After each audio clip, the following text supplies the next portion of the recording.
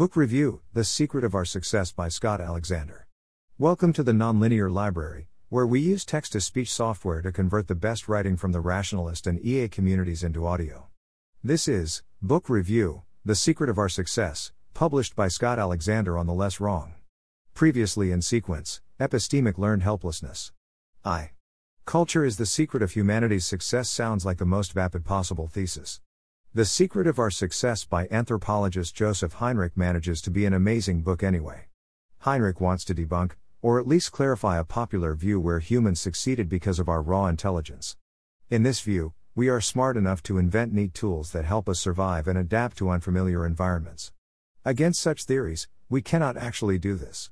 Heinrich walks the reader through many stories about European explorers marooned in unfamiliar environments.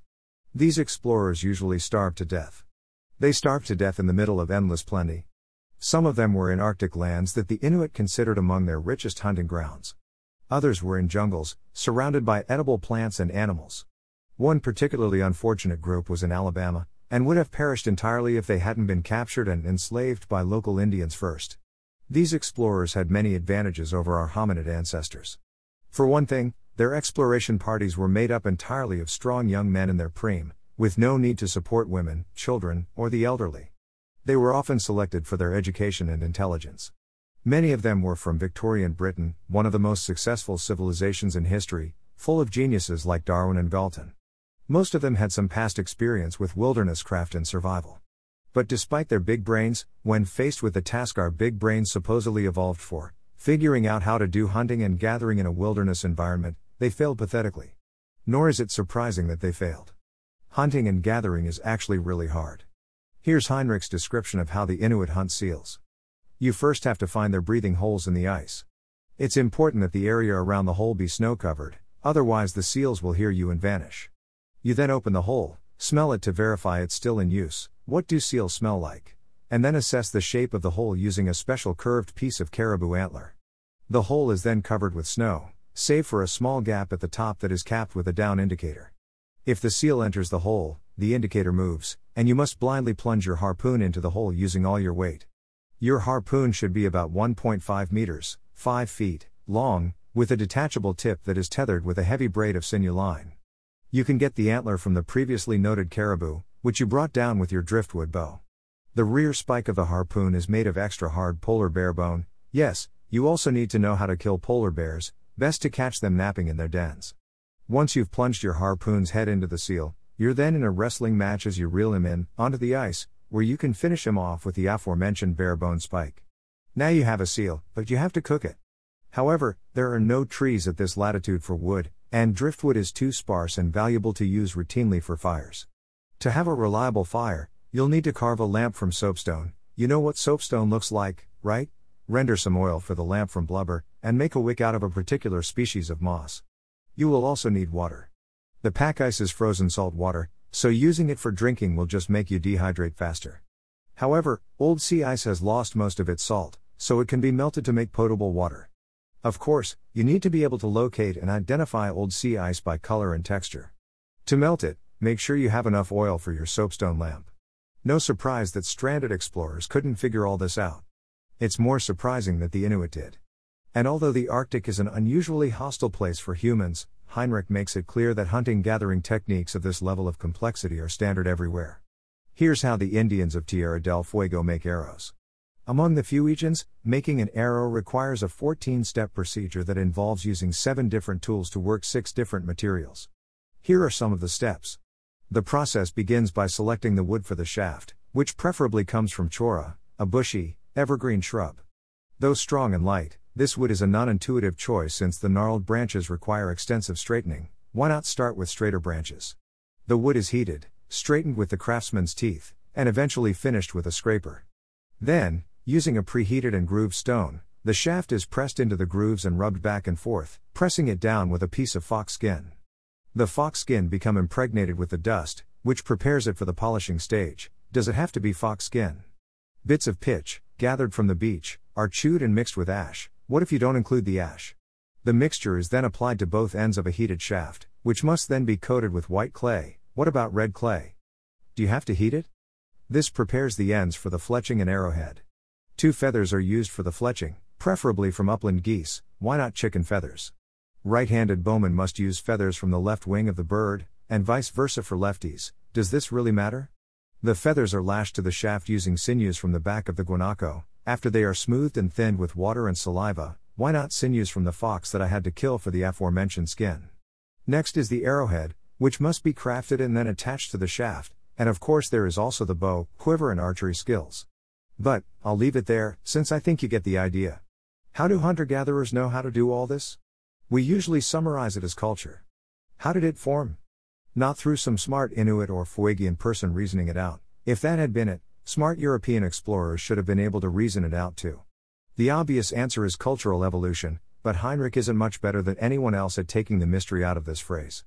Trial and error must have been involved, and less successful groups people imitating the techniques of more successful ones. But is that really a satisfying explanation? I found the chapter on language a helpful reminder that we already basically accept something like this as true.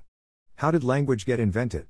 I'm especially interested in this question because of my brief interactions with conlanging communities, people who try to construct their own languages as a hobby or as part of a fantasy universe, like Tolkien did with Elvish. Most people are terrible at this. Their languages are either unusable, or exact clones of English. Only people who, like Tolkien, already have years of formal training in linguistics can do a remotely passable job.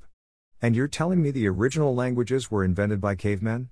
Surely there was no committee of Proto-Indo-European nomads that voted on whether to have an inflecting or agglutinating tongue? Surely nobody ran out of their cave shouting Eureka, after having discovered the interjection. We just kind of accept that after cavemen working really hard to communicate with each other, eventually language, still one of the most complicated and impressive productions of the human race, just sort of happened. Taking the generation of culture as secondary to this kind of mysterious process, Heinrich turns to its transmission. If cultural generation happens at a certain rate, then the fidelity of transmission determines whether a given society advances, stagnates, or declines. For Heinrich, humans started becoming more than just another species of monkey when we started transmitting culture with high fidelity. Some anthropologists talk about the Machiavellian intelligence hypothesis, the theory that humans evolved big brains in order to succeed at social maneuvering and climbing dominance hierarchies. Heinrich counters with his own cultural intelligence hypothesis. Humans evolved big brains in order to be able to maintain things like Inuit seal hunting techniques.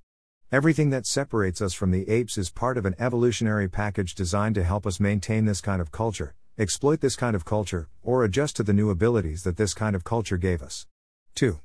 Secret gives many examples of many culture-related adaptations, and not all are in the brain. One of the most important differences between man and ape is our puny digestive tracts. Our mouths are the size of the squirrel monkeys, a species that weighs less than 3 pounds. Chimpanzees can open their mouths twice as wide as we can and hold substantial amounts of food compressed between their lips and large teeth. We also have puny jaw muscles that reach up only to just below our ears. Other primates' jaw muscles stretch to the top of their heads, where they sometimes even latch onto a central bony ridge. Our stomachs are small, having only a third of the surface area that we'd expect for a primate of our size, and our colons are too short, being only 60% of their expected mass. Compared to other animals, we have such atrophied digestive tracts that we shouldn't be able to live. What saves us? All of our food processing techniques, especially cooking, but also chopping, rinsing, boiling, and soaking. We've done much of the work of digestion before food even enters our mouths. Our culture teaches us how to do this, both in broad terms like hold things over fire to cook them and in specific terms like this plant needs to be soaked in water for 24 hours to leach out the toxins. Each culture has its own cooking knowledge related to the local plants and animals. A frequent cause of death among European explorers was cooking things in ways that didn't unlock any of the nutrients, and so starving while apparently well fed. All of this is cultural. Heinrich is kind of cruel in his insistence on this. He recommends readers go outside and try to start a fire. He even gives some helpful hints. Flint is involved, rubbing 2 sticks together works for some people, etc. He predicts, and stories I've heard from unfortunate campers confirm, that you will not be able to do this, despite an IQ far beyond that of most of our hominid ancestors. In fact, some groups, most notably the Aboriginal Tasmanians, seem to have lost the ability to make fire, and never rediscovered it. Fire making was discovered a small number of times, maybe once, and has been culturally transmitted since then. And food processing techniques are even more complicated. Nixtamalization of corn, necessary to prevent vitamin deficiencies, Involves soaking the corn in a solution containing ground-up burnt seashells. The ancient Mexicans discovered this and lived off corn just fine for millennia. When the conquistadors took over, they ignored it and ate corn straight. For 400 years, Europeans and Americans ate unnixtamalized corn. By official statistics, 3 million Americans came down with corn-related vitamin deficiencies during this time, and up to 100,000 died. It wasn't until 1937 that Western scientists discovered which vitamins were involved and developed an industrial version of nixtamalization that made corn safe. Early 1900s Americans were very smart and had lots of advantages over ancient Mexicans. But the ancient Mexicans' culture got this one right in a way it took Westerners centuries to match. Humans are persistence hunters. They cannot run as fast as gazelles, but they can keep running for longer than gazelles, or almost anything else. Why did we evolve into that niche? The secret is our ability to carry water. Every hunter-gatherer culture has invented its own water-carrying techniques, usually some kind of water skin. This allowed humans to switch to perspiration-based cooling systems, which allowed them to run as long as they want. And humans are consummate tool users. In some cases, we evolved in order to use tools better. Our hands outclass those of any other ape in terms of finesse. In other cases, we devolved systems that were no longer necessary once tools took over. We are vastly weaker than any other ape. Heinrich describes a circus act of the 1940s where the ringmaster would challenge strong men in the audience to wrestle a juvenile chimpanzee. The chimpanzee was tied up, dressed in a mask that prevented it from biting, and wearing soft gloves that prevented it from scratching. No human ever lasted more than 5 seconds. Our common ancestor with other apes grew weaker and weaker as we became more and more reliant on artificial weapons to give us an advantage. 3. But most of our differences from other apes are indeed in the brain. They're just not necessarily where you would expect. Tomasello et al. Tested human toddlers versus apes on a series of traditional IQ-type questions. The matchup was surprisingly fair. In areas like memory, logic, and spatial reasoning, the 3 species did about the same. But in ability to learn from another person, humans wiped the floor with the other 2 ape species. Remember, Heinrich thinks culture accumulates through random mutation. Humans don't have control over how culture gets generated. They have more control over how much of it gets transmitted to the next generation. If 100% gets transmitted, then as more and more mutations accumulate, the culture becomes better and better. If less than 100% gets transmitted, then at some point new culture gained and old culture lost fall into equilibrium, and your society stabilizes at some higher or lower technological level. This means that transmitting culture to the next generation is maybe the core human skill. The human brain is optimized to make this work as well as possible. Human children are obsessed with learning things. And they don't learn things randomly. There seem to be biases in cultural learning, slots in an infant's mind that they know need to be filled with knowledge, and which they preferentially seek out the knowledge necessary to fill. One slot is for language. Human children naturally listen to speech, as early as in the womb. They naturally prune the phonemes they are able to produce and distinguish to the ones in the local language. And they naturally figure out how to speak and understand what people are saying, even though learning a language is hard even for smart adults. Another slot is for animals. In a world where megafauna has been relegated to zoos, we still teach children their ABCs with L is for lion and B is for bear, and children still read picture books about Mr. Frog and Mrs. Snake holding tea parties. Heinrich suggests that just as the young brain is hard-coded to want to learn language, so it is hard-coded to want to learn the local animal life. Little boys' vehicle obsession may be a weird outgrowth of this. Buses and trains are the closest thing to local megafauna that most of them will encounter.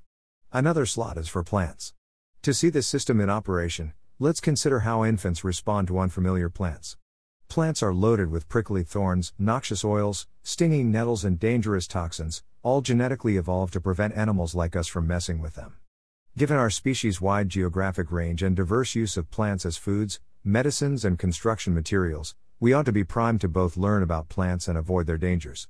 To explore this idea in the lab, the psychologists Annie Wirtz and Karen Wynn first gave infants, who ranged in age from 8 to 18 months, an opportunity to touch novel plants, basil and parsley, and artifacts, including both novel objects and common ones, like wooden spoons and small lamps. The results were striking. Regardless of age, many infants flatly refused to touch the plants at all. When they did touch them, they waited substantially longer than they did with the artifacts. By contrast, even with the novel objects, infants showed none of this reluctance. This suggests that well before 1 year of age infants can readily distinguish plants from other things, and are primed for caution with plants. But, how do they get past this conservative predisposition? The answer is that infants keenly watch what other people do with plants, and are only inclined to touch or eat the plants that other people have touched or eaten.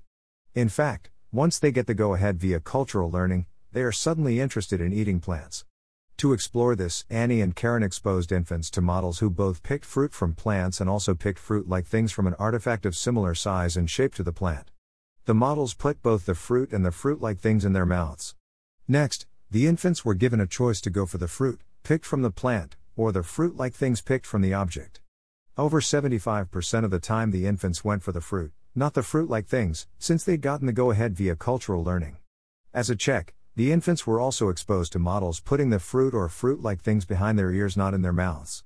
In this case, the infants went for the fruit or fruit-like things in equal measure. It seems that plants are most interesting if you can eat them, but only if you have some cultural learning cues that they aren't toxic. After Annie first told me about her work while I was visiting Yale in 2013, I went home to test it on my 6-month-old son, Josh. Josh seemed very likely to overturn Annie's hard empirical work, since he immediately grasped anything you gave him and put it rapidly in his mouth. Comfortable in his mom's arms, I first offered Josh a novel plastic cube. He delighted in grabbing it and shoving it directly into his mouth, without any hesitation. Then, I offered him a sprig of arugula. He quickly grabbed it, but then paused, looked with curious uncertainty at it, and then slowly let it fall from his hand while turning to hug his mom. It's worth pointing out how rich the psychology is here. Not only do infants have to recognize that plants are different from objects of similar size, shape and color, but they need to create categories for types of plants, like basil and parsley, and distinguish eating from just touching. It does them little good to code their observation of someone eating basil as plants are good to eat, since that might cause them to eat poisonous plants as well as basil. But, it also does them little good to narrowly code the observation as that particular sprig of basil is good to eat, since that particular sprig has just been eaten by the person they are watching. This another content bias in cultural learning. This ties into the more general phenomenon of figuring out what's edible. Most Westerners learn insects aren't edible. Some Asians learn that they are. This feels deeper than just someone telling you insects aren't edible and you believing them. When I was in Thailand, my guide offered me a giant cricket, telling me it was delicious. I believed him when he said it was safe to eat. I even believed him when he said it tasted good to him, but my conditioning won out. I didn't eat the cricket. There seems to be some process where a child's brain learns what is and isn't locally edible, then hard codes it against future change. Or so they say. I've never been able to eat shrimp either. Another slot is for gender roles. By now we've all heard the stories of progressives who try to raise their children without any exposure to gender. Their failure has sometimes been taken as evidence that gender is hard-coded. But it can't be quite that simple. Some modern gender roles, like girls equals pink, are far from obvious or universal. Instead, it looks like children have a hard-coded slot that gender roles go into, work hard to figure out what the local gender roles are, even if their parents are trying to confuse them, then latch onto them and don't let go. In the cultural intelligence hypothesis, humans live in obligate symbiosis with a culture. A brain without an associated culture is incomplete and not very useful. So the infant brain is adapted to seek out the important aspects of its local culture almost from birth and fill them into the appropriate slots in order to become whole. 4. The next part of the book discusses post-childhood learning. This plays an important role in hunter-gatherer tribes.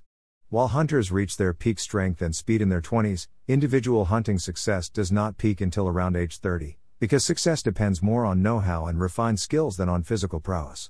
This part of the book made most sense in the context of examples like the Inuit seal hunting strategy, which drove home just how complicated and difficult hunting gathering was. Think less Boy Scouts and more PhD. A primitive tribesperson's life requires mastery of various complicated technologies and skills. And the difference between mediocre hunter and great hunter can be the difference between high status and good mating opportunities and low status, or even between life and death. Hunter-gatherers really want to learn the essentials of their hunter-gatherer lifestyle, and learning it is really hard. Their heuristics are: learn from people who are good at things and or widely respected. If you haven't already read about the difference between dominance and prestige hierarchies, check out Kevin Simler's blog post on the topic. People will fear and obey authority figures like kings and chieftains, but they give a different kind of respect, prestige, to people who seem good at things.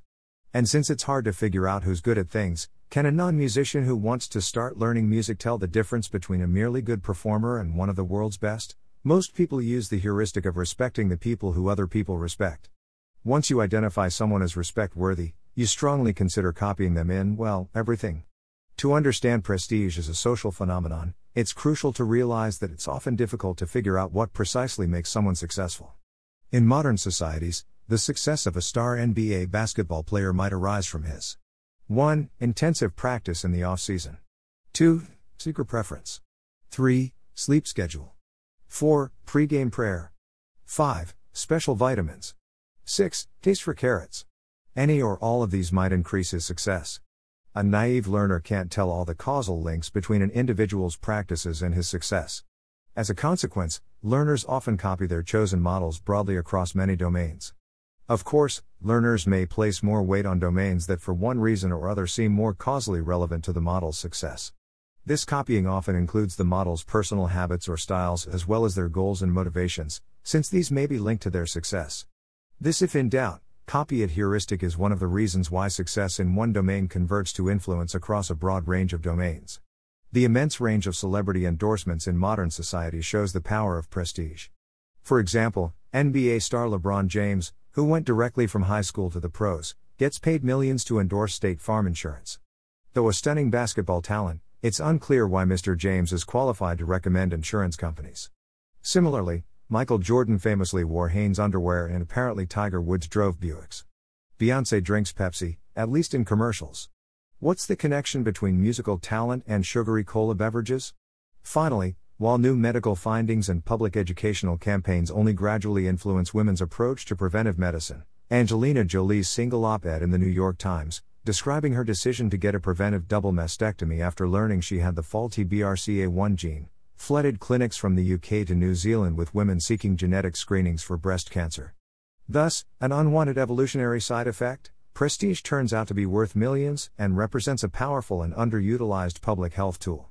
Of course, this creates the risk of prestige cascades, where some irrelevant factor, Heinrich mentions being a reality show star, catapults someone to fame, everyone talks about them, and you end up with Muggeridge's definition of a celebrity, someone famous for being famous. Some of this makes more sense if you go back to the evolutionary roots, and imagine watching the best hunter in your tribe to see what his secret is, or being nice to him in the hopes that he'll take you under his wing and teach you stuff. But if all this is true, shouldn't public awareness campaigns that hire celebrity spokespeople be wild successes? Don't they just as often fail, regardless of how famous a basketball player they can convince to lecture school children about how winners don't do drugs? Learn from people who are like you. If you are a man, it is probably a bad idea to learn fashion by observing women. If you are a servant, it is probably a bad idea to learn the rules of etiquette by observing how the king behaves. People are naturally inclined to learn from people more similar to themselves. Heinrich ties this into various studies showing that black students learn best from a black teacher, female students from a female teacher, etc. Learn from old people. Humans are almost unique in having menopause. Most animals keep reproducing until they die in late middle age. Why does evolution want humans to stick around without reproducing? Because old people have already learned the local culture and can teach it to others. Heinrich asks us to throw out any personal experience we have of elders. We live in a rapidly changing world where an old person is probably behind the times. But for most of history, change happened glacially slowly, and old people would have spent their entire lives accumulating relevant knowledge. Imagine a world where when a Silicon Valley programmer can't figure out how to make his code run, he calls up his grandfather, who spent 50 years coding apps for Google and knows every programming language inside and out. Sometimes important events only happen once in a generation. Heinrich tells the story of an Australian Aboriginal tribe facing a massive drought. Nobody knew what to do except Paralee, the tribe's oldest man, who had lived through the last massive drought and remembered where his own elders had told him to find the last resort waterholes. This same dynamic seems to play out even in other species. In 1993, a severe drought hit Tanzania, resulting in the death of 20% of the African elephant calves in a population of about 200. This population contained 21 different families, each of which was led by a single matriarch. The 21 elephant families were divided into 3 clans, and each clan shared the same territory during the wet season, so they knew each other. Researchers studying these elephants have analyzed the survival of the calves and found that families led by older matriarchs suffered fewer deaths of their calves during this drought. Moreover, 2 of the 3 elephant clans unexpectedly left the park during the drought, presumably in search of water, and both had much higher survival rates than the one clan that stayed behind. It happens that these severe droughts only hit about once every 4 to 5 decades, and the last one hit about 1960. After that, sadly, Elephant poaching in the 1970s killed off many of the elephants who would have been old enough in 1993 to recall the 1960 drought. However, it turns out that exactly one member of each of the two clans who left the park, and survived more effectively, were old enough to recall life in 1960. This suggests that, like Parali in the Australian desert, they may have remembered what to do during a severe drought, and led their groups to the last water refuges.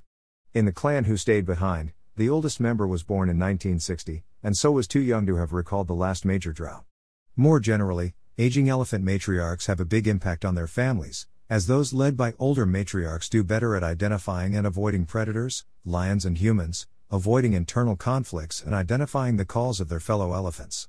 For example, in one set of field experiments, researchers played lion roars from both male and female lions and from either a single lion or a trio of lions.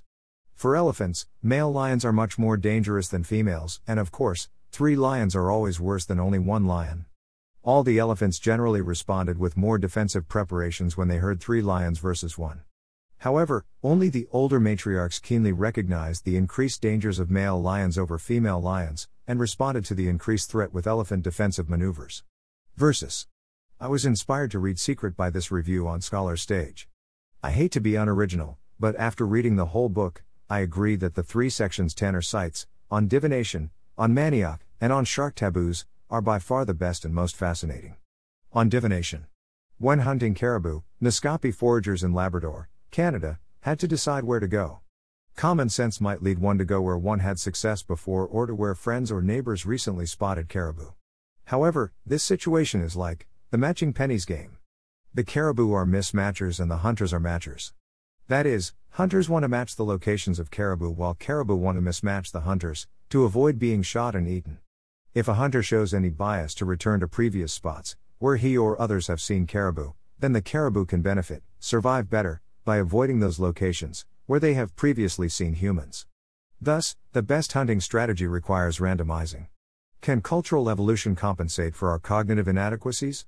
Traditionally, Naskapi hunters decided where to go to hunt using divination and believed that the shoulder bones of caribou could point the way to success. To start the ritual, the shoulder blade was heated over hot coals in a way that caused patterns of cracks and burnt spots to form. This patterning was then read as a kind of map, which was held in a pre-specified orientation. The cracking patterns were, probably, essentially random from the point of view of hunting locations, since the outcomes depended on myriad details about the bone, fire, ambient temperature, and heating process. Thus, these divination rituals may have provided a crude randomizing device that helped hunters avoid their own decision-making biases. This is not some obscure, isolated practice, and other cases of divination provide more evidence. In Indonesia, the Kantas of Kalimantan used bird augury to select locations for their agricultural plots. Geographer Michael Dove argues that 2 factors will cause farmers to make plot placements that are too risky. First, Kantu ecological models contain the gambler's fallacy, and lead them to expect floods to be less likely to occur in a specific location after a big flood in that location, which is not true. Second, Kantas pay attention to others' success and copy the choices of successful households, meaning that if one of their neighbors has a good yield in an area one year, many other people will want to plant there in the next year. To reduce the risks posed by these cognitive and decision-making biases, Kanta rely on a system of bird augury that effectively randomizes their choices for locating garden plots, which helps them avoid catastrophic crop failures. Divination results depend not only on seeing a particular bird species in a particular location, but also on what type of call the bird makes. One type of call may be favorable, and another unfavorable. The patterning of bird augury supports the view that this is a cultural adaptation. The system seems to have evolved and spread throughout this region since the 17th century when rice cultivation was introduced. This makes sense, since it is rice cultivation that is most positively influenced by randomizing garden locations. It's possible that, with the introduction of rice, a few farmers began to use bird sightings as an indication of favorable garden sites. On average, over a lifetime, these farmers would do better, be more successful, than farmers who relied on the gambler's fallacy or on copying others' immediate behavior. Whatever the process, within 400 years, the bird augury system spread throughout the agricultural populations of this Borneo region. Yet, it remains conspicuously missing or underdeveloped among local foraging groups and recent adopters of rice agriculture, as well as among populations in northern Borneo who rely on irrigation. So, bird augury has been systematically spreading in those regions where it's most adaptive. Scott Aaronson has written about how easy it is to predict people trying to be random. In a class I taught at Berkeley, I did an experiment where I wrote a simple little program that would let people type either F or D and would predict which key they were going to push next. It's actually very easy to write a program that will make the right prediction about 70% of the time. Most people don't really know how to type randomly. They'll have too many alternations and so on. There will be all sorts of patterns, so you just have to build some sort of probabilistic model. Even a very crude one will do well. I couldn't even beat my own program, knowing exactly how it worked. I challenged people to try this and the program was getting between 70% and 80% prediction rates. Then, we found one student that the program predicted exactly 50% of the time. We asked him what his secret was and he responded that he just used his free will. But being genuinely random is important in pursuing mixed game theoretic strategies. Heinrich's view is that divination solved this problem effectively. I'm reminded of the Romans using augury to decide when and where to attack. This always struck me as crazy. Generals are going to risk the lives of thousands of soldiers because they saw a weird bird earlier that morning? But war is a classic example of when a random strategy can be useful. If you're deciding whether to attack the enemy's right versus left flank, it's important that the enemy can't predict your decision and send his best defenders there. If you're generally predictable, and Scott Aaronson says you are, then outsourcing your decision to weird birds might be the best way to go. And then there's manioc. This is a tuber native to the Americas. It contains cyanide, and if you eat too much of it, you get cyanide poisoning. From Heinrich.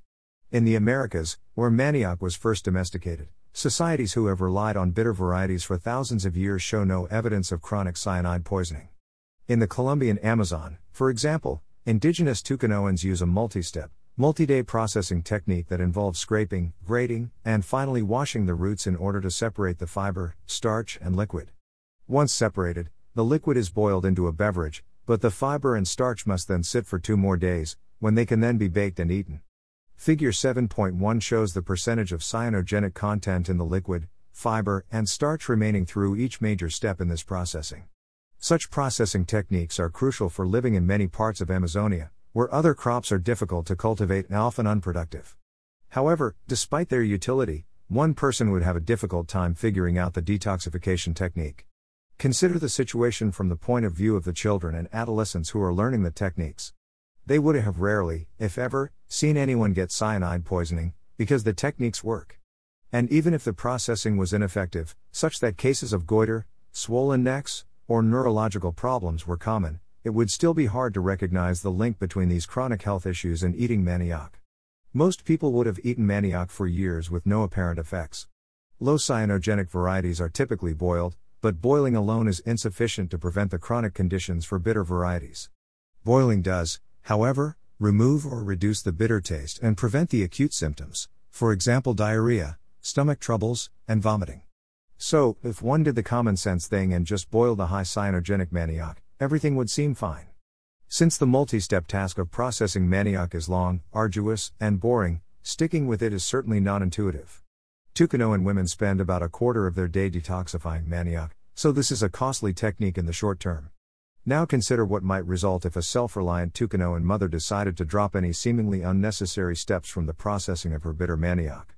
She might critically examine the procedure handed down to her from earlier generations and conclude that the goal of the procedure is to remove the bitter taste. She might then experiment with alternative procedures by dropping some of the more labor-intensive or time-consuming steps. She'd find that with a shorter and much less labor-intensive process, she could remove the bitter taste. Adopting this easier protocol, she would have more time for other activities, like caring for her children.